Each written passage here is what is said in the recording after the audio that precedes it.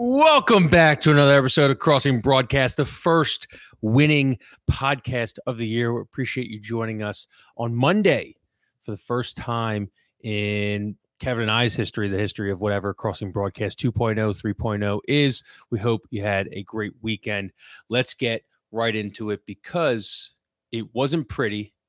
It was kind of ugly at times, but they don't ask how, they ask how many. Let's bring on Kevin Kincaid, and let's get right into it. Kinker, how are we? Good. Just crack a beer? Victory beer? No. I love that, man. That's the kind. That's what we need out of you. We could. Beers. We could. I mean, there's no rule. I mean, as far as I understand, there's no rule against drinking on this program. I mean, we all work remote for the company, you know. I mean, it's not like they're monitoring what we're doing. I could crack open one if I want to. No, it's mate. It's mate. Mate. Ricardo, yerba. Is that Spanish? Does that mean? Yeah, it's they drink it in South America. I don't know if you ever see the guys walking around with like the I don't know how to describe it. They look like mugs and they got like straws coming out of it. It's like very popular in like Argentina and Brazil. I've never had it. Is that a victory seltzer? Is that a victory water? Is that a victory? What is this? It's like an herbal tea that they drink. It's got caffeine in it. It's pretty good actually. 15-year-old Kinker would kick your ass right now if he knew you were drinking herbal tea from South America. I'm turning 39 in a couple of weeks. I don't really give a shit what Kinker, 20-year-old Kinker. 20-year-old Kinker probably would have been like glued to his computer watching Big East basketball while playing like Warcraft or something like that. So it doesn't really matter what he thinks. No. What would 20-year-old Kinker think of the win last night?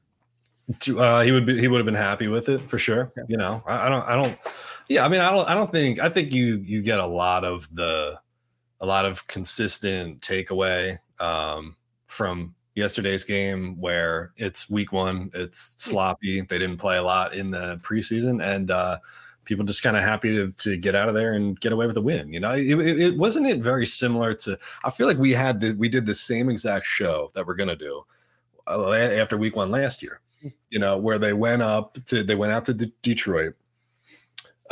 Built a lead, kind of squandered the lead, and but they won and they got the job done on the road. And we all bitched about the defense and whatever, but again, it's 2 straight wins or maybe 3 straight wins now, I guess, on the road to begin the season. So I'm not, I can't, especially on a short week, don't have to spend, all the time like bitching about stuff after week one anyway, but you get a short week to come back around and get Minnesota here.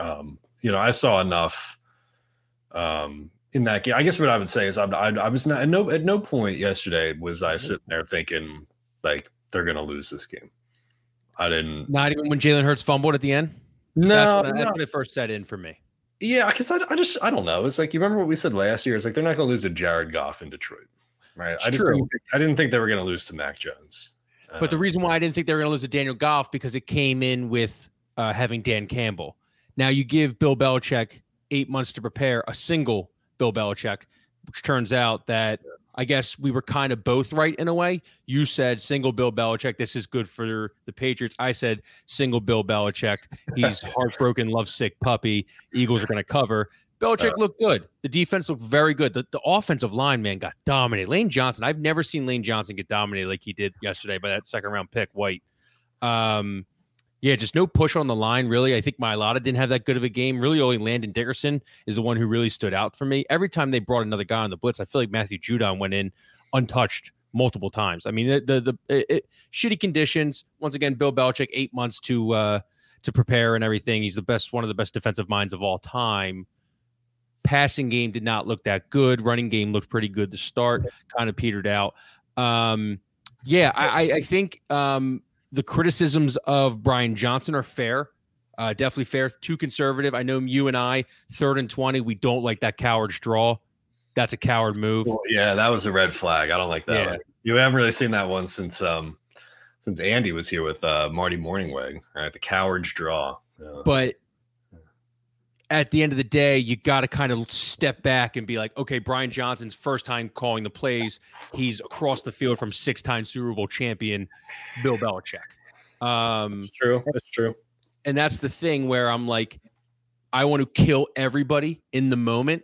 And then like 2 hours after the game, you're listening to Nick Sirianni, you're listening to Darius Slay, you're listening to all those guys talk and everything, everybody breaking down the game. And you kind of like breathe a little bit and you're like, okay, a lot to clean up, but you know, there's things you can build on from that. The defense, I mean, Jalen Carter is for real. I don't think that's amazing to see. Jordan Davis looks awesome. He's making plays in the third, late fourth quarter. Fourth fumble too in the first. A lot of people questioned how in shape he would be and everything. That's awesome sign. Fletcher Cox turning back time. 2 big plays in a row there at the end. Yeah. Nolan Smith didn't really show out. He only played 7 snaps. Maybe that was the injury. Maybe that was the not. Linebackers need to be cleaned up. N'Kobe Dean's out. Just broke right before the show that he'll be out for multiple weeks. So now they're even thinner at linebacker. I was impressed with Vanilla Nice. Reed Blankenship. Wasn't impressed with the other safety. Wonder how long it will be until we see Sidney Brown. He looked good on special teams and everything. And speaking of special teams, I haven't seen that bad of a unit since old Crazy Eyes Dave Phipp was running the unit. Remember that? Oh, yeah. Dave Phipp, who was here for like 15 years or whatever, was here for forever. God. Yeah. They fired him like I think that was 2020. I mean, that was terrible. Where do you want to go with it? Where do I want to go?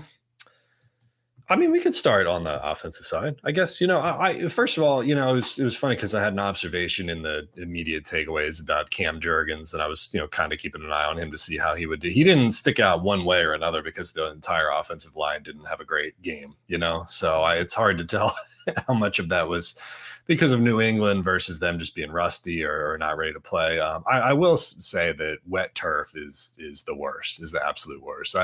There's nothing I would rather play on less than fake artificial turf in those conditions, you know, and that's a tough one to go into. That's a tough place to start. I mean, you look at you're looking at these other games, it's sunny, it's 70 or whatever degrees. I mean, look at you know, the Chargers Dolphins game, you know, I mean, there was like pristine conditions out there. Then you see, you know, Belichick soaking wet, you know, both lines having to play on that. It was a strange game because they went up so big so early that you were just kind of like sitting there like, all right, and then it was almost like the Eagles were just sitting there. So it's like they went up 16-0, then they like throttled down to second gear, and it's almost like they had no idea that there were still 3 full quarters to play because they had the 3 and outs in the second quarter, but the first one they ran like the coward's draw, I guess, right? And they were just sort of like, we'll give you a ball back, whatever. Now the second one they threw like a bubble screen to Devontae Smith on like 3rd and 12. I'm sitting here thinking like, all right, you got the lead, you're gonna protect the lead, you're gonna play conservative, but there's a lot of fucking time left in this game. Like, you got to do something here. And then they had the 2 timeouts, and they took ran the ball. I guess they gave it to Gainwell and just ran out the clock, you know. And people were sitting there thinking like, all right, well, so from a game management and coaching standpoint, it was certainly subpar. I mean, Sirianni decided to go for that on 4th and 2 at the end there. I know we joke about the 4th down call, and I post the flow chart on Twitter all the time. Like, was it a good 4th down call? Well, did it go for a first down? Then yes, it was a good call. Did it get stuffed? Then yeah, it was a bad call. But with the offense playing the way they were and the ability to kind of pin them back and make Mac Jones come all the way down the field and beat you, it didn't feel like a I think that's when we kind of throw the analytics away and you say, like, what's the flow of the game? Like, what's your gut tone? Yeah, and that didn't feel like something that they should have gone for. So I didn't think Sirianni was great. I didn't think Brian Johnson was great. Desai was all right. I mean, it's hard to, you know, we got to go back and look at the all 22 to see how they were lined up on a lot of this stuff. You know, but they can play so much better. But I'm really not surprised because it just reminds me a lot of what we watched last year in Detroit. And, you know, we all know what happened after that, you know? Yeah. So this could be a game where you look back in about 6-7 weeks and the Eagles are like 6-2, and you're like, I can't believe we were worried after we lost, or we almost lost to Bill Belichick. Yeah, in the rain. Yeah. So you're trying to separate, right? So you're trying to separate out like what are real concerns versus what's just like week 1, you know, rustiness kind of stuff. I did find interesting after the game the conversation about the preseason. You know, should I have played the starters in the preseason? And you know, Sirianni kind of admitting like, hey, I'll go back and I'll reevaluate that and we'll see what we can do about it next year. But again, there's no magic bullet there, you know, because you're saying like, if they played 2 series in the last preseason game or the second preseason game, would that have prepared them? I just think if like you're putting yourself in the mind of an athlete, like if you are doing like 2 series, you're like, you have to get ready for the game. You have to go through your preparation for the game. Like, I feel like I would rather Jalen and the starters do that in maybe the first or second or third game, so that they like, maybe even the third game. Like, I know a lot of guys don't usually play in the third game, but maybe, put yourself in that mindset so it's not too far away from like, okay, I remember what I did, my preparation, music, warm up, all that stuff. Like, I think that's kind of important to put yourself kind of in that mindset before you go. And I think it kind of, get you ready for the future, instead of being like, okay, I haven't really had to prepare since February 12th. So I could see that. I mean, do I want my starting quarterback out there in a meaningless preseason game so that someone can dive at his fucking ankles? I saw that, by the way, Jalen Mills in the first series. Jalen Mills, he was out of bounds, and Jalen Mills dove for his ankles, trying to hurt our boy. But no, I don't really always want my starters out there, because, I mean, we saw the one game, the game against, I don't think it was the Browns, where 2 guys got carted off, and they were like still playing the game. We're like, Jesus, two head injuries. Yeah. Call the damn game. It's Cleveland and Ajomo. Yeah, I don't know. I mean, it's funny because that's like an arbitrary concept anyway. I mean, like how much readiness is enough readiness, right? It almost goes back to like the Super Bowl preparation thing. It's like if Gannon wasn't on Zillow looking for his house or whatever, would 90 hours of prep made any difference versus like 80 hours? You know what I mean? So how many preseason snaps do these guys need? They're not going to play a full preseason game.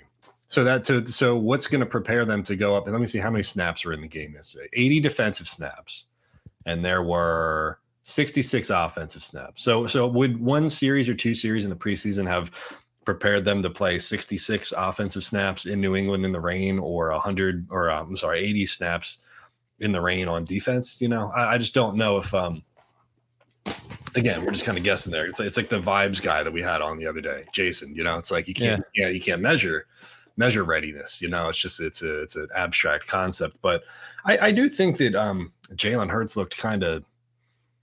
Did he not look like he was completely like there, or like dialed into the game or something? Did it seem like he was not like I don't know what I'm trying to say. It looks like they're trying to make him more of a pocket passer this year, and I don't know how comfortable he is doing that. Yeah, maybe. I don't know. He didn't seem like just complete like totally like locked in. I don't know. There's some running early that he did. He got down. He protected himself. Gave himself up and avoided really any big hits until the fumble at the end. That pass that the touchdown pass he threw for Devontae Smith, great pass, threw it where nobody else could get it. That was beautiful. Decision making, I think he threw a couple into double coverage deep where I think he had Dallas Goedert underneath. And, a couple times. Yeah. I mean, crazy that Goddard comes out of that with just 1 target and 0 catches. Where AJ Brown, Devontae Smith get their 10 each, which is pretty standard for these games. But I don't know. I'm not sure. I don't know how much of that was the game plan versus like play calling versus what New England was doing versus him just kind of being there. But I think we'll see a much different Jalen Hurts obviously on Thursday. Again, I think like the theme of this show and like this short week is like trying to separate. How do you like separating out like what's a legitimate concern versus like they played. This is the first week that they played. Tom Brady gets his jersey retired, or he gets his ceremony at halftime. You're playing against Bill Belichick. You're playing against like, I would say the Patriots are a better team than people give them credit for. They now have Bill O'Brien. They don't have Matt Patricia, calling the offense, which was that was like a Juan Castillo kind of wild concept from Bill Belichick last year. They were kind of, they were just kind of like in this influx. Ramondre Stevenson is great. Like I said, that defense is awesome. Like I think this is a legit team. I don't know if they're going to make the playoffs because the AFC East is just stacked, but like it's going to be competitive. They're all going to be competitive in that division. It's not like this is what we thought the Lions were last year. Obviously, the Lions 1 game away from making the playoffs. I think they surprised a lot of people last year, but this is what we thought. We thought they were, the quote unquote Lions. Yeah, Craig, I gave you a chart there too. If you can pull that up when you get a minute. I lost my train of thought. I was trying to multitask there and pull up the chart. No, I think we knew that the defensive line was going to be strength, which it was for sure. The pass rush wasn't there in the beginning, but it started getting there at the end. This is Mac Jones' pass chart from the next gen stats page here. I'll try to talk this out to people who are listening on the podcast. But one of the things that I like, the biggest concern I thought defensively was New England attack in the middle of the field. Mm-hmm. So if you look here, I'll try to count it out. Those green dots are completions. And so like we'll give you, give or take, like a yard outside the hash marks here. They had 1, 2, 3, 4, 5, 6, 7, 8, 9, 10 pass attempts inside or right around the hash marks. And it looks like he was 9 for 10 with a touchdown. I'm sorry. There's 2 deep shots there too, actually, like way down there. So we'll say he was 9 for 12 if you include those 2 deep middle shots. It looked like they went for 35 each. But I just, I wonder if like Jalen Carter's there, Fletcher Cox is there, Milton Williams is there, Hassan Reddick's coming off the edge, Brandon Graham. I wonder if the with especially with Nakobe Dean going out too, if the game plan against the Eagles is going to be to try to like just throw some short middle stuff, 5 and 3, 5, 7 yard dink and dunk bullshit. Look at all the stuff over there on the left too, where he's just kind of dumping the ball off. And if that's kind of you're attacking the soft middle there, I mean, what do you got? You got Christian Ellis on Thursday. You got Zach Cunningham. You've got Reed Blankenship. You've got Justin Evans, right? I mean, that's certainly. I'm not going to call it a weakness after week 1, but it's certainly not the strength. Right? No, it definitely isn't. Yeah, and look at it on the outsides here too. Look at all the incompletions on the outside because who's on the outside? Yeah, Bradbury and Slay. I watched a clip from John McMullen on Jacob Sports last night, and he was a little worried about Nakobe Dean, and because he's undersized, he's light, and now he just didn't make it through 60 minutes of football, and he compared it to TJ Edwards last year, who played 20 games. Yeah. So it's kind of like I think it's fair to be worried about Dean, and I think maybe Howie is probably going to have to make a trade to bolster the linebacker spot. Who was the kid from West Virginia last year that they signed who was everywhere? We signed somebody from West Virginia last year? Last year. He was the 1-year deal. We let him walk in the offseason. Linebacker. He was really good. Why do I not remember that? I feel like I would know that if it was a West Virginia guy. This is great broadcasting right here. But they don't. Yeah, I mean, look, they got a short week. They got who's next up on the depth chart? They got 2 guys on the practice squad. They got Kyron Johnson and they got Ben Van Summeren. So that's something to think about. Although they do, I mean, we kind of knew this going in, but I have the snap counts pulled up here. They only really played 2 linebackers. I mean, the reason Ellis got the snaps he did was because he was the third rotational guy. And then obviously when Dean went out, he came in and finished the game. But Cunningham played 70 snaps, 88% of the snaps. Dean played 49, 61% before he went out. And then Ellis played 34, 42%. I mean, they sit in nickel for basically, well, I can look at Avonte Maddox's snaps here and determine it, 89%. So they sit in nickel for 89% of the game. This is always what it is with the snap count. Slay, 100%. Reed Blankenship, 98%. I think he only came out for like 1 or 2 plays because he like got hit in the chest or something like that. Justin Evans played 96%. James Bradbury played 90%. Avonte Maddox played 89%. So yeah, and then Zach Cunningham, you're 88%. So they just sit in that 4-2-5, nickel for the majority of the game. That's really what they are, and they always have. That's what most NFL teams are. That's what Jim Schwartz was. That's why it's so stupid, kind of talking about like, Kaiser White is who you meant to talk. Yeah, he was signed at the beginning of the year. He didn't sign like halfway. Yeah. So yeah, I mean that's interesting to think about. The only other way that you could kind of, if you really, really didn't like your linebacker depth, you could throw some dime in there, and play 6 defensive backs around Cunningham if you wanted to. But I don't know. I do think that's a little. I know that like New England was throwing their way back into the game. They really didn't do anything on the ground. What did Ramondre Stevenson have? Like 25 yards, 20 yards, or something like that. Zeke didn't do much. So basically, they were playing from behind. I think Mac Jones chucked it like 50 times in this game. So here we go. So it looks like Nakobe Dean is actually going to be out for a month, according to Adam Schefter. Philadelphia signed former Titans first-round pick linebacker Rashaan Evans to its practice squad, per sources. So the depth is back, baby. Rashaan Evans season, Howie season. Yeah. Hashtag Howie. Yeah, not Rashad Evans from from UFC fame. The other thing that I was trying to separate out was Brian Johnson. If we're playing this game, this imaginary game of what's a real concern versus what's not a real concern, but the play calling was okay, I guess. It's funny because like the deep shot to the go route to AJ Brown was a big part of what they did last year. And obviously it's raining, it's crappy. They only they didn't take their first deep shot to AJ Brown until the fourth quarter. Dallas Goedert didn't get a target until the fourth quarter. Devontae Smith got a lot of looks, some underneath stuff. It's almost like the Patriots were fine to just sort of let him throw underneath and to try to at least contain him a little bit in the running game. But I don't know. I don't. Was there anything that you remember specifically about Brian Johnson? I mean, we talked about the Cowards draw and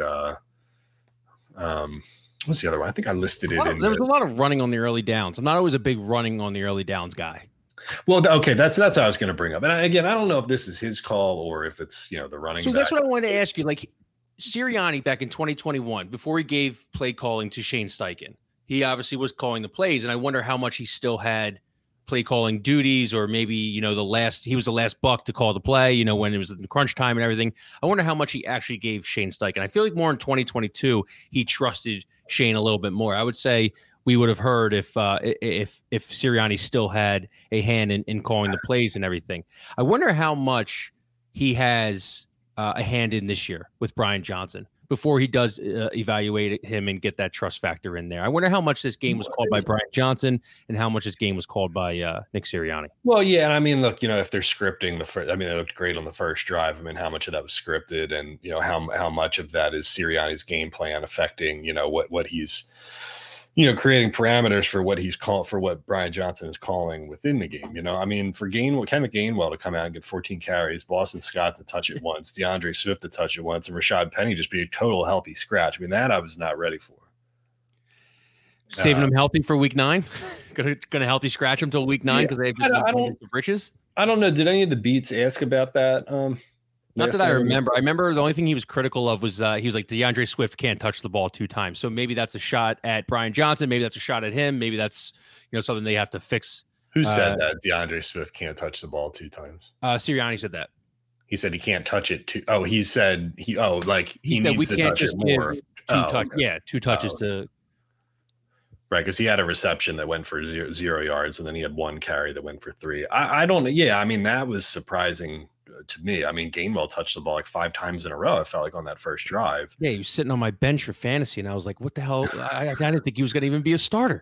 So Gainwell finished with 14 for 54. Jalen had 9 for 37, and Boston Scott and DeAndre Swift 1 carry each for 3 yards. Boston Scott had a 7-yard reception. Quez caught both of his passes. I think that was a nice little silver lining kind of thing there. No drops from him. I don't think there was any drops, actually. That AJ Brown one, I guess, is technically just didn't get 2 feet in bounce. There was a little bit of a bobble on that. Wasn't like the Juju Smith-Schuster from a couple of series earlier, though, where he just completely, borked it. That was great. Yeah, it was interesting too. Did you were you surprised that Slay took that pick 6 to the house? I thought that's when the Patriots gave up. I thought that's when they were going to step on their necks and then they obviously go down and Jordan Davis forces the fumble and they throw a touchdown to Devontae Smith. I thought it was over. I mean, Ramondre Stevenson didn't even give any effort. Mac Jones did the Ole bullshit, and not many of the offensive linemen looked they were too interested in going and get Darius Slay, but that was heads up play by Darius Slay to take that to the house. Yeah, because there wasn't much of a, I don't expect Mac Jones to come over and just obliterate, but he did. It was worse than an Asante Samuel. EJ has it right. Yeah, Mac Jones with big Jay Cutler energy on the tackle.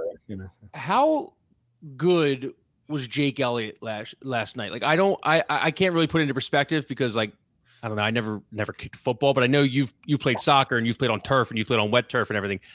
How hard is it to like get under a ball like that? I mean, I think he had like was there a 60-yarder in there, or was it more just 56? 56, 48, and 50. 52 or 51. I think the statistic was he was only the second Eagles kicker ever, I think, to hit 250 plus in a game. But I mean, wouldn't we all kind of agree, like, and everybody in the chat, that the game ball goes to Elliott?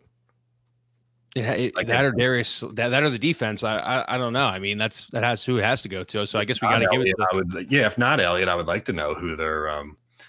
Here's and he missed a point after he missed a extra point, and then he banged in 3. That's the funniest thing. Isn't that the funniest thing ever, that he'll miss an extra point, but then he'll 56 right down the middle. The third one was just looked effortless too. Like he was just like another day at the office when he just casually split the uprights on that one. I don't know if this happens to anyone else, but I kind of hate it. But we're obviously on our phone the whole time because this is what we do for a living. ESPN is so fast with the alerts that I'll know a Jake Elliott field goal will happen before it actually goes in. I guess they're up to the minute, live or whatever. Gotta disable like your push notifications. I know, but I don't want to do that YouTube or something. Then I got to go back in and then enable the push notifications. And the ESPN app already sucks enough. It's already like it never works fast and everything. But it's like it's so bad. Let me see if I can pull it up because I have the stats here. Because I wrote the story about Jake Elliott. I'm like, I actually really asked this question. It wasn't like I made a sports radio joke about like does Jake Elliott get enough love in Philadelphia? But I do like wonder sometimes if he just I do wonder if Eagles fans realize how good they have it in the in the kicking department, right? Have we asked any questions about Jake Elliott since 2020? Because he had those 2 down years in 19 and 20. But like, let's be honest. I mean, everybody was the whole team was kind of shit in those 2 years. So it's whatever. I just think there's so many like likable, charismatic, talented guys on the offense and on the defense that the kicker comes up and it's just like, yeah, okay. So these are the notes that the Eagles PR staff sends out. If you're traveling media and you go to the game, you get like a quote sheet and you get notes afterwards. If you're not traveling, you still get the notes, but you don't get the quote sheet because that's like proprietary for people who went up there and did the work. You know what I mean? But we get access to this. And so the one bullet was that Elliott is the franchise's all-time leader in 50-plus yard field goals, 21, including the postseason. His 56-yard field goal is tied for the 3rd longest of his NFL career, trailing only the 61-yarder that he hit early in the Super Bowl winning season, and a 51-yarder on 10-10-21 at Carolina. Elliott has made 2 50-plus yard field goals in the same game for the 2nd time in his career. And this marks the first time since 1960 that an Eagles kicker has made 2 50-plus yard field goals in the second half of the game. Jesus. I mean, that was really the story, though, wasn't it? I mean, 16-14, they get a stop in the second half. Then Elliott kicks a field goal. They go up 19-14. Some key defensive plays there to keep it to 1 score. Then the single doink. And maybe that's why I wasn't concerned, because I saw the single doink go in and I was like, okay, it's their day. I got to find a way. I mean, my sphincter was tightening a little bit towards the end there, but it wasn't anything to suggest that like they're gonna find a way to choke this out of there. So I'm looking at it right now because I did put in our little thing where it's like, hey, is Jake Elliott the greatest Eagles kicker of all time? So right now the franchise leader in points is David Akers with 1,323. Bobby Walston, who was a hybrid receiver / kicker. Who can forget the great Bobby Walston, who had 881 points, and Jake Elliott in 97 games has 653. He's 3rd right now by a pretty wide margin. The next one is Sam Baker with 475, and he was also a kicker right now. I mean, you got to think. I off the top of my head, I don't know how old Jake Elliott is, but I think he's 28. He's played 7 seasons. Yeah, could probably play 7 to 10 more if he stays, good. He'll have that locked up for that Akers record locked up by the time he's done.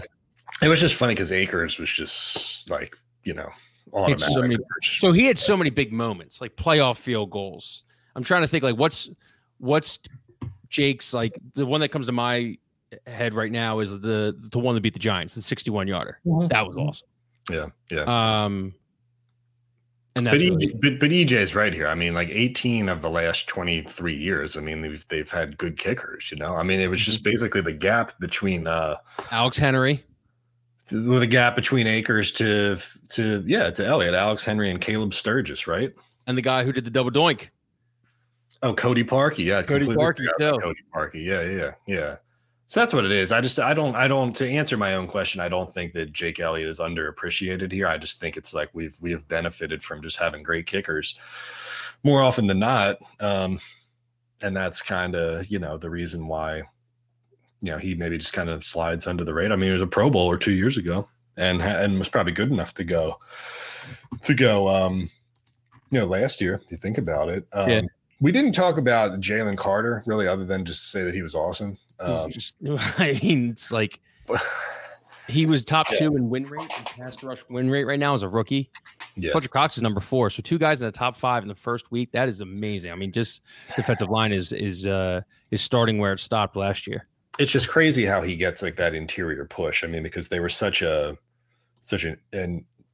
edge rushing team last year that it wasn't like they were, it's not like a lot of their pressure was coming straight up through the middle, but he's able to just kind of toss these guys aside, plant a foot in the ground, just go straight up field, as much as we talk about Reddick and Brandon Graham and all these other guys getting around the edge. I mean, he's just going straight. He's going from point A to point B, I mean, like, look at him just kind of is from the Baldy clip.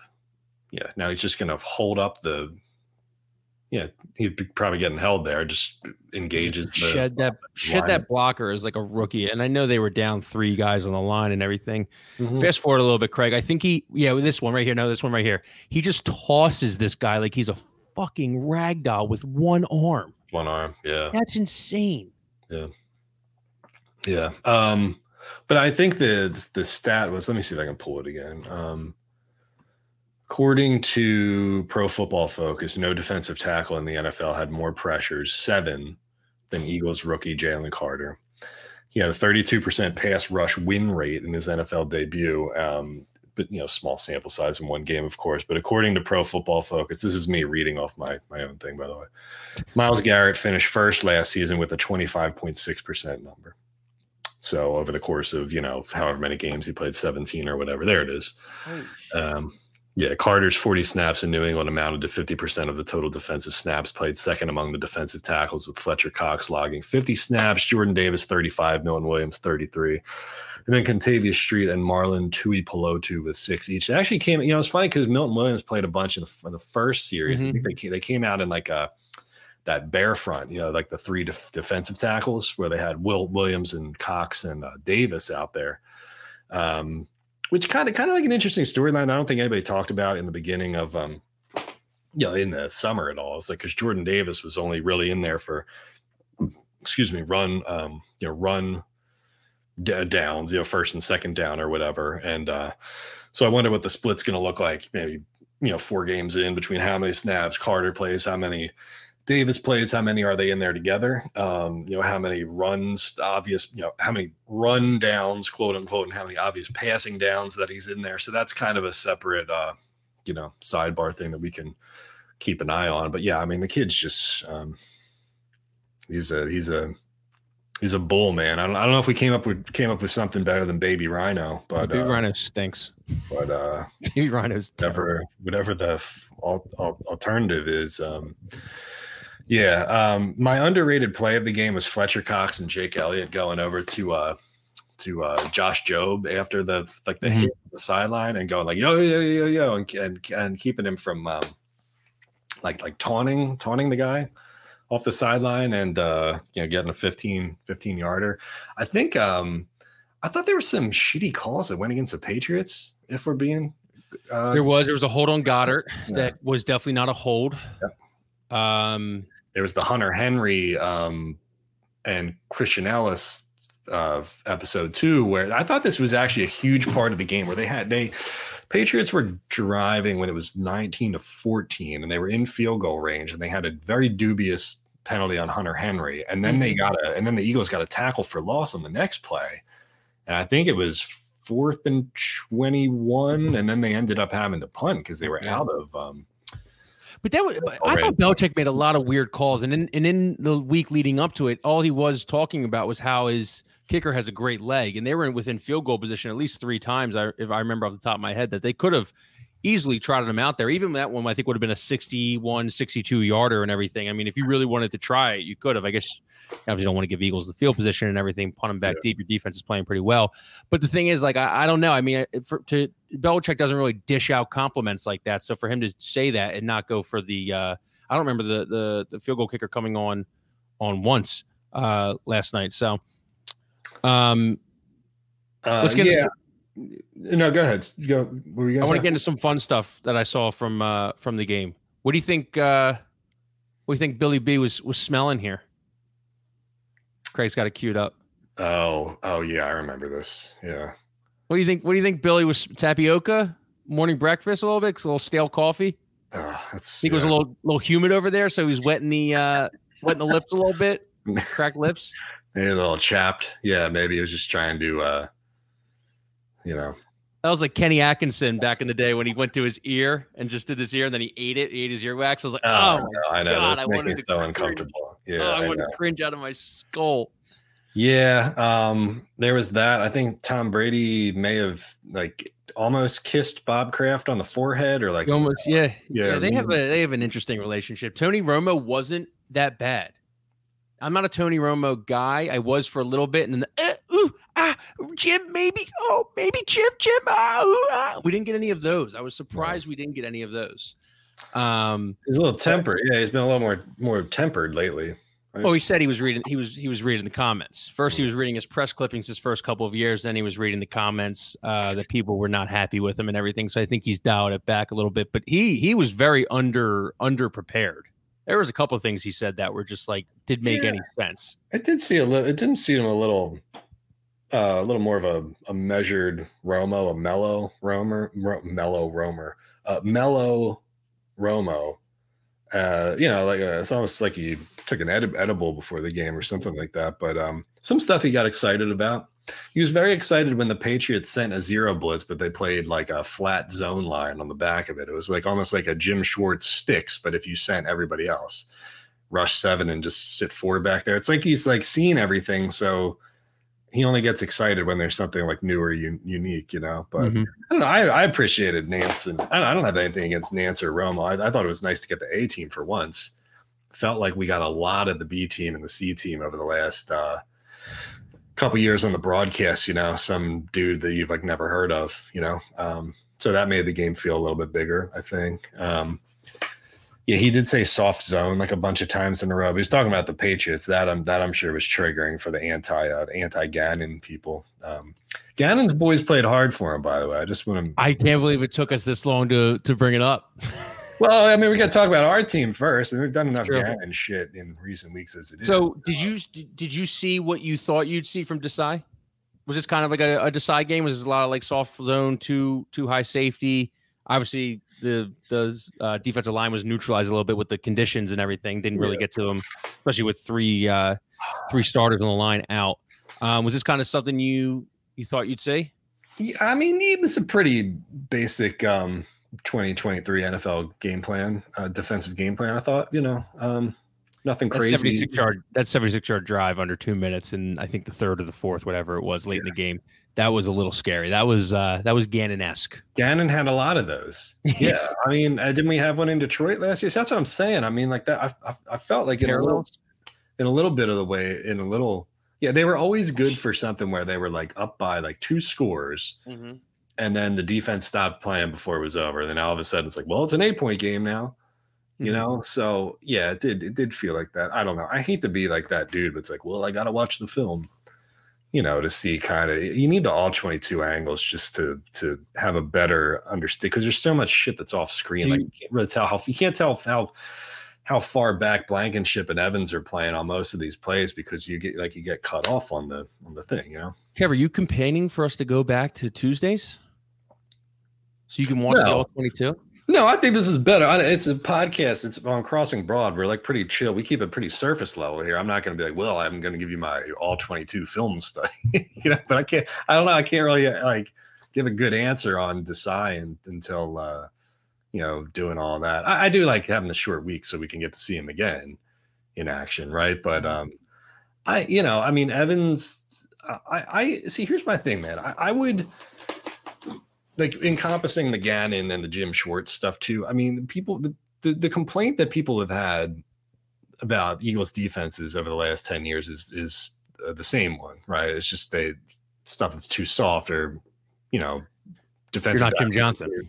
We're playing too far back. Yeah, I mean, so but what I really liked that Jim Schwartz used to do, that Jonathan Gannon did not do, was step that second safety up into the box and do some different things with him. I mean, they don't have Malcolm Jenkins, right? But I loved when they would walk him down there and they'd have him pick somebody up or like get in there on run coverage, and then you could leave Rodney McLeod back there on the hash mark. And CJ Gardner-Johnson would do that a little bit last year. A little bit, yeah, but they didn't have the guy opposite. I mean, Marcus Epps was not like I think everybody would probably agree that Marcus Epps was a downgrade from prime Rodney McLeod during the Super Bowl year. I mean, I don't think anybody was confusing Epps and GJ, who played really well against the Chiefs the other night, for Jenkins and McLeod. I mean, Malcolm Jenkins is a once in a generation kind of safety who can do a lot of different things. But I would love for them to be able to have to be able to do some stuff with those guys. I don't know if like Blankenship and Evans are good enough for them to do anything other than just basic safety stuff. I mean, we'll find out. But that's where I'm concerned about, man, is that middle there, Cunningham, Ellis, and the two safeties. I don't know how I feel about the middle. I thought Blankenship had a pretty good game. I remember off the top of my head that one play, guy got out in the flat and he made a big tackle. Nick Sirianni slaps him on the head with the call sheet and everything. Yeah. That was a nice little play. He had that touchdown that he got beat on. I think he might have been a little concussed from either that drive or the drive before. He got kind of banged up, but yeah, I mean, I like Blankenship. I think he can play. Is he like you said? Is he Malcolm Jenkins? No, he probably never will be. He's undrafted out of Middle Tennessee State. But I thought he looked pretty good. I'd love to have kind of like back in the day, like I mean, not Dawkins, Michael Lewis, but like because they both just hit the shit out of people. But I would love to have like a Reed Blankenship kind of like good cover safety, and then Sidney Brown just like a guy who's just going to like make guys think twice about coming over the middle. More like a hammer and a hammer, yeah. Safety. Like a classic strong safety, free safety kind of split. Yeah.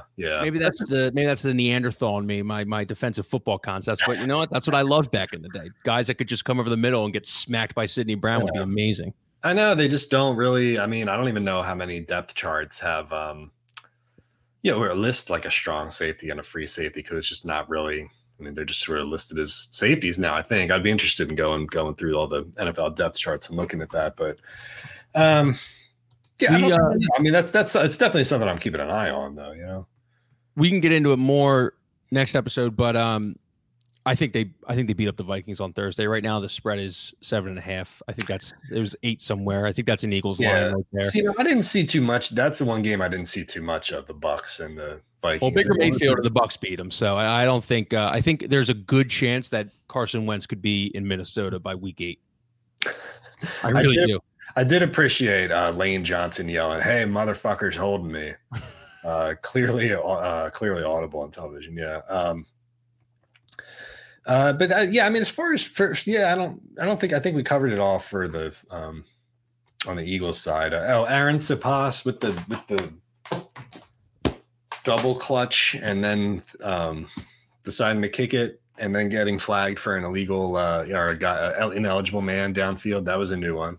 I am sitting in the comfort of my air-conditioned house in a sweatshirt with not ever playing one down of football. But I will tell you this. That was the pussiest thing I've ever seen on a football field in my life. I mean, the guy was close to him, but it wasn't like he was at his ankle diving for it. Yeah. Like that's a coverage, a play, whatever that Aaron Sipas has seen hundreds of times in his NFL career. He got spooked. I don't know. Maybe he's got the yips. One thing I would like some clarification on that Romo was talking about was when it wasn't Calcaterra. It was Jack Stoll got tripped up and fell into Patriots guy, and they call it chop block on it. Yeah. And Romo was like, well, he tripped, which he did. He stepped on Jason Kelsey's back foot on his right foot, but he still clattered into the guy. when he was engaged, right? So does it matter? Is there something in the rule book that says it doesn't matter if you do this accidentally or not? It's still a chop block, right? You know, I mean, there's no chance the ref saw that. I mean, they went back to the replay, and I barely saw him trip over Kelsey's knee. He just tripped. Two left feet. Right, but you know what I'm saying? It's like even if regardless of whether he tripped or not, he still fell into the guy's legs while he was already engaged. So does it matter if he tripped? I guess is the question I'm asking. You know, no, because his helmet went right into the guy's knee. Yeah, because he went right out. Yeah, it could have. Yeah, so I didn't. I guess they could have not called it, but yeah, that was this thing that I was curious of. Like, I was like, okay, so he tripped, but I'm like, that's just an unlucky one where like the defender has like a great position on the ball, and then the wide receiver gets ahead of him, the quarterback underthrows it, and they run back into the defensive back, and they get the flag every single time, and it's just so annoying and so frustrating. The Flacco-esque underthrow. Yeah. The only other note that I had written down here, I mean, Britton Covey was solid enough. Yeah. Didn't drop the ball. He had the 25-yard return, which some people didn't like that I wrote it. I wrote a story last week, like I forget what the title was. It was something like hope you're all ready for another, for Siposs and Covey in week 1, right? It's mostly about Aaron Siposs. I mean, Covey is okay, but I mean, if he was such an amazing punt returner, they wouldn't have put him through waivers and had to elevate him from the practice squad week 1. We have a strong Mormon base in Philadelphia down here, right on like 16th and Vine Street right now. Scott O'Neill was a part of that church for a little bit. I don't know if he still is. But Scott O'Neill is a Mormon? Yeah, Scott O'Neill's Seventh Latter-day Saint, or whatever they call it. We have a strong base. I think it's like the flagship of the East Coast. They have this beautiful like 20-story building that they built right down the street from the Basilica. Really?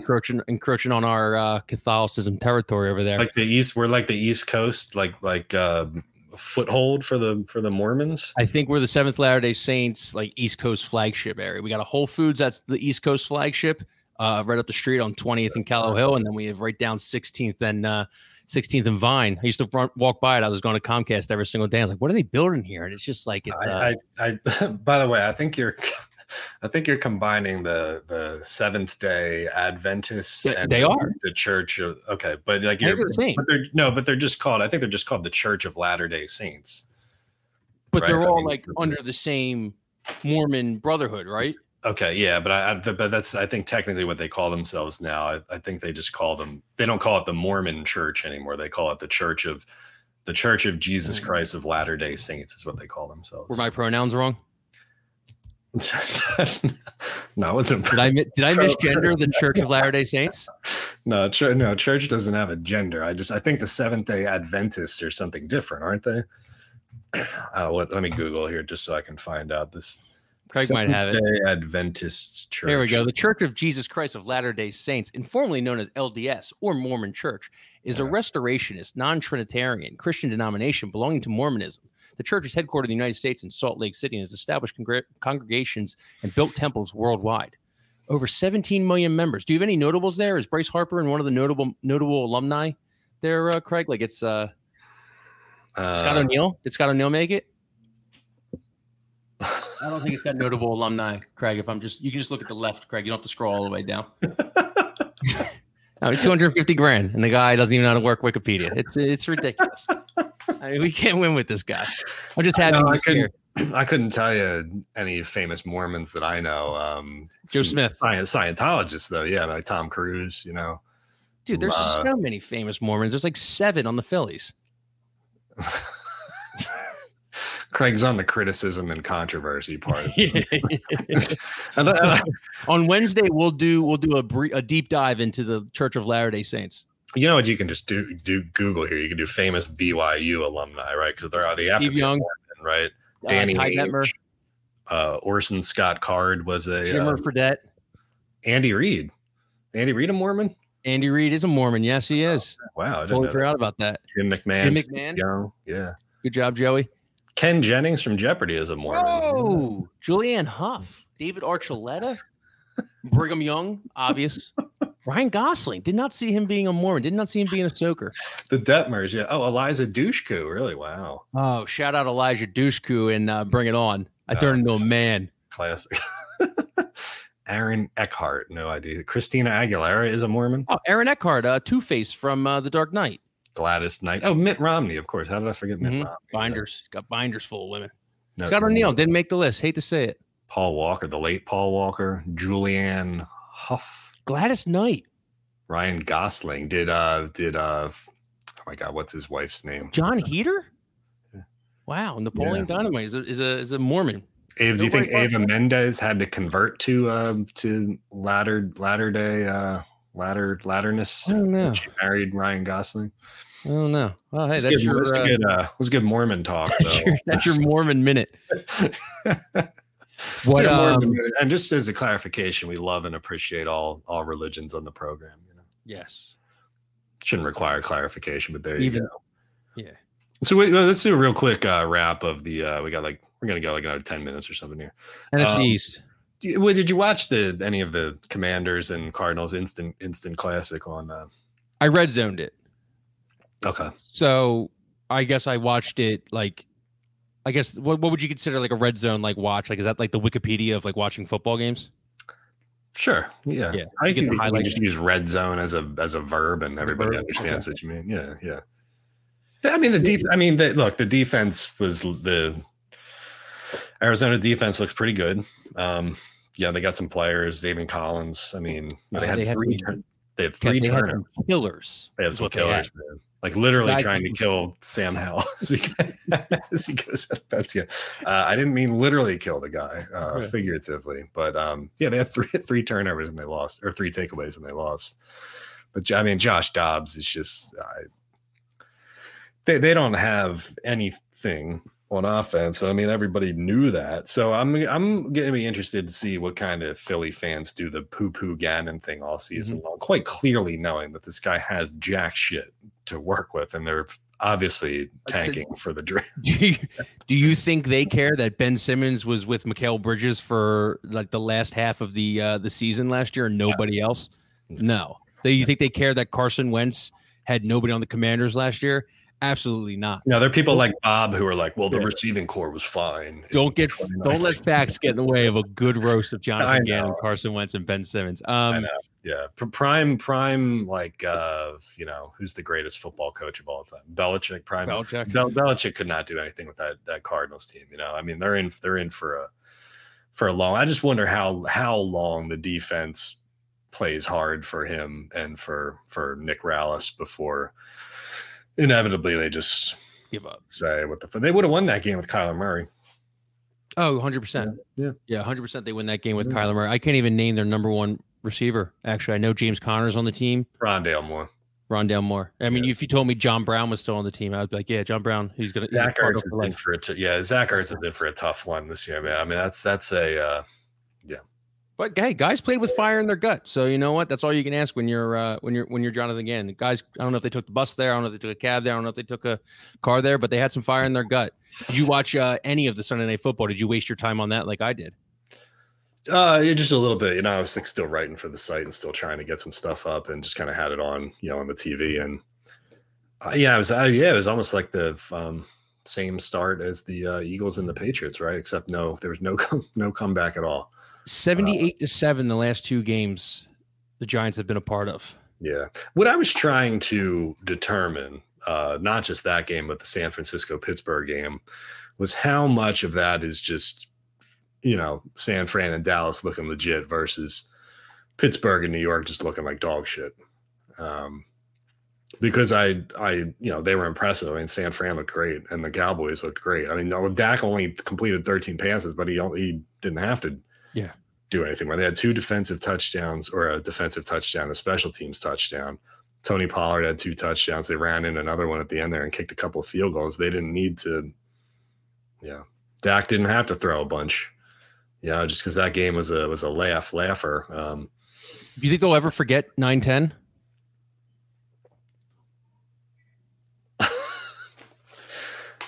I kind of paused there because I didn't really know how to answer that. I promise you they won't. Inappropriate? I don't know. They will not forget 9-10 for all the wrong reasons. But Cowboys defense looks legit. Here, I see some bullet point takeaways from from the Instant Classic on Sunday night. Daniel Jones, 15 for 28, 104, and 2 interceptions. Sacked 7 times for 47-yard loss combined. Saquon Barkley, 12 carries for 51 yards. He got absolutely obliterated on a pass that he caught that went for a pick 6. I thought that should have been a fumble, but what do I know? Darren Waller, 3 receptions for 36 yards to lead the Giants.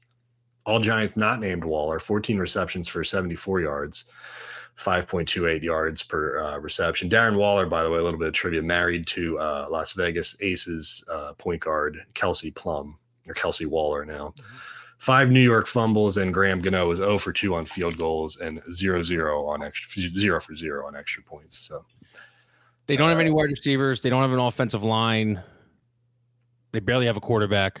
Mm-hmm. They're just not a good football team. And but other than that, the fact that Dayball trotted out Daniel Jones just to get murdered again at the end of the game, down 40-0, is insane. Almost as insane as the Giants fans who sat through 40-0 in their quote unquote blew out, which was actually a blowout. So real quick then, Eagles, fine. They'll be there at the end. Dallas, legit. Oh yeah, definitely. San Fran, legit. Yeah, that's kind of what we thought going into it, right? San Fran, Dallas, Philly. That's probably the 3 top teams that have a chance at the Super Bowl. How impressed were you by Detroit and Green Bay? Green Bay, I will chalk that up to Justin Fields never believing in him. Okay. The Green Bay defense was really good. I thought they were good last year. They've always had a pretty stout defense. Is Jordan Love for real still out there? And then who was the other one? Detroit? Yeah. Man, I am so not a believer in Detroit. I mean, people were just ball washing them on Thursday. I mean, you have Patrick Mahomes, and then you have the next 2 best players, Chris Jones and both Travis Kelce, out. Like, that's 2 of your top 3 players out. I mean, Kadarius Toney couldn't catch a cold. One goes through his hands for a pick 6. Like, I mean, the Lions are good. They'll play hard for Dan Campbell. That defense is legit. I don't believe in Jared Goff. Why is he not playing Jahmyr Gibbs more? That doesn't make any sense. I know he doesn't want to run him down and everything. He's a rookie, but I just didn't understand that kind of concept. I mean, David Montgomery's getting run over by Nick Bolton in pass protection and stuff. I don't know. I think the cream will always rise to the top, and it's the Browns. I mean, it's the Lions. Browns would go hand in hand too. The Lions organization at the end of the day, and I'll never believe in the Lions until they make me believe in them. Honestly. Yeah, I think everything else was kind of run of the mill from week 1, right? You don't think the Buccaneers are for real? Well, we're going to find out about the Vikings and the Buccaneers coming up pretty quickly here. The only other interesting game really was the Rams and Seattle. I didn't get to see, obviously I think that was another 425, right? So we probably didn't get to see much of that if you're watching the Eagles, but I think the Rams just like doubled them in time of possession. So, more questions, I think, probably with like Seattle's defense than anything there, giving up 30, with Cooper Kupp not even there. Atlanta and Carolina was a laugher. Nobody gives a shit about them. The worst game, Saints Titans, man. Every time Red Zone went back to them, there was another turnover. It was terrible. Yeah, 3 interceptions for Tannehill, right? I think on that game, and Derek Carr threw a pick too. Chris Olave looks like the real deal. But I don't, I didn't see anything other than outside of San Fran and Dallas. I was like, I don't see anything that you would really, that anybody should really be that worried about. You got anything off the top of your head for college football? Coach Prime and the Buffs are for real. I can't believe how bad Jeff Sims is, Nebraska quarterback. Yeah. He can't even put the ball in someone's gut. He drops, fumble. Like, I still think the Buffs are good and everything. I'm still questioning that front 7. I just think Nebraska is really, really, really, really, really, really bad. And if people are saying Matt Rule is a fraud, I will come to your house and I will tell you how much of a fraud he is actually not. All right. There's a lot of Matt Rule fraud talk out there, and I can't stand that. It's a good man. Yeah, the games I watched were Colorado, Nebraska, and Texas, Alabama, and Alabama's dynasty might be coming to an end here. Saban kind of like doing a lot of TV, kind of giving some hints, a little weird in his press. Too many Affleck commercials? Are you saying? Yeah, I think he might be doing the same commercials though. I think he might be wrapping it up here. I think Nick Saban might be ready to move on to the next day, but it's good for it's good for college football, man, just to have some different, to see Clemson kind of out of it, Alabama kind of out of it, just some new blood, some different teams in there. But the West Virginia game was a fucking joke and a half, so I turned that off. Utah got a great unlikable that I'm so happy that he didn't embrace the NIL, and now he's just paying for it. Yeah. Good game, actually underrated game I watched a little bit of was Oregon and Texas Tech. Oregon scored like 20 some points, I think, in the fourth quarter, but nothing else crazy. We had a Washington State game upset. We had a Phillies sighting. Guy was right behind the coach getting interviewed, threw a Phillies hat on. Yeah. Which was pretty cool to see. And don't sleep on Miami. Temple's got Miami coming up in a couple weeks. Yeah. I'm going to that game. That'll be fun. They're gonna blow the doors off of Temple. Beat up on Miami of Ohio. Beat up on Texas A&M.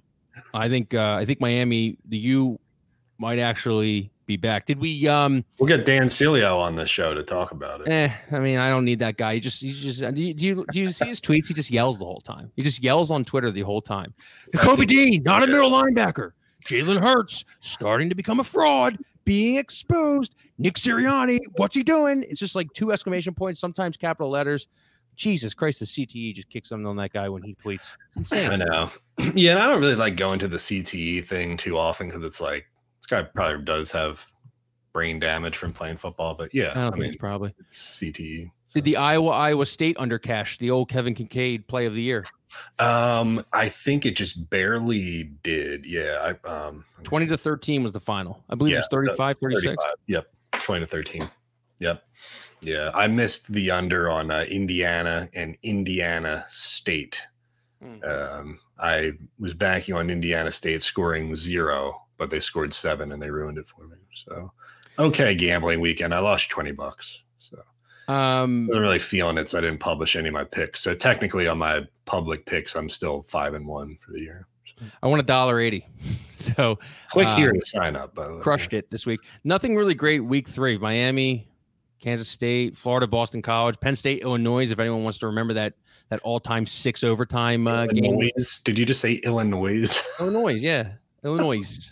You're like I didn't call it Chicago. I saw someone with a Chicago license plate last night. Not Illinois. Illinois. Chicago. That's what the state should be called. The state should be called Chicago. The Pitt Panthers lost to Cincinnati. So the backyard brawl coming up on Saturday. The loser goes to 1-2. God, we both suck ass. I mean, Pitt and West Virginia, man, how far we have fallen since the days of Larry Fitzgerald and Pat White and Steve Slayton and H.B. Blades, the son of Benny Blades. You know, his teams used to be good. Now we stink. So yeah, looking at the college football next 2 weeks, it's not that good. There's no top 25 matchups as of now. But week 5 we get back in, or week 4, excuse me, we get back into it. So all right. Oh, that was good. That was a good show. That was a good show for a rash. Is it Rational Monday now? Is that what we're calling it? Rational Monday. People want to call it. Okay. All right. And we'll be back Wednesday, of course. Wednesday now. Which actually works out this time because we do have Thursday game, so we'll be able to Good call. We'll have the director of Kelsey on. The director of Kelsey is coming on. Kelsey, the documentary comes out tomorrow. Cool. So we'll watch that. We'll break it down with the director. And we'll go from there. Any predictions for the Braves series versus the Phillies? Ooh, I think they split. That seems to be the sexy, the sexy consensus. I think played all right against the Braves lately. I don't. No, I think the Braves are probably going to take 3 or 4. You think? I am kind of out on this Phillies team right now. So we have that 105 game starting in about 1 minute. And then we have today at 6:40 as well. We got a doubleheader today. I don't think they have the horses this year. I really don't. I think I hate the bullpen. The 1-run games. I know we've like a bunch of comeback from behind victories and stuff. I really think they should have pulled out last night. The starters, the bullpen management by Topper, the management in general by pitchers. Christopher Sanchez. I was at that game on Friday. He was mowing people down. They take him out. Sir Anthony's broken. Like I'm pretty lost on the Phils right now. I don't know if they have the horses. Yeah, sorry, I'm going to issue an editorial thing here real quick. I'm going to ask nobody in the company to share the DraftKings 9/11 parlay. We're going to act like that never happened. I'm surprised that hasn't been hasn't been already gone out. You're going to see Kinker in action here at the channel. Please, nobody share the DraftKings 9/11 parlay. That's the kind of editor we're working with, baby. 1 o'clock in the afternoon after it's been up for 24 hours. A great partner for us. We're not going to do them dirty. We'll yeah. Sometimes you win some, sometimes you lose some. That's what I like to say, Pagan. Who's running promos over there? Keith Pompey? You could bet this promo. It's not tough. Not tough at all. Keith came on the show, man. Keith's a friend of the program. We love Keith. We can always joke, though. I mean, that's a staple. For he was a good sport when you did the hand thing. Oh, he's the best. Yeah, he's the best. So I've issued an editorial mandate here. Please, nobody share the DraftKings 9/11 parlay. Thank you. I understand what they were doing. It was not means. It was not just a little short-sighted. Probably not a good idea to make light of 9/11 and turn it into a parlay, but I understand where they were coming from. I can't wait to bet on Hawaii on Pearl Harbor Day. We'll talk to you on Wednesday. See you later.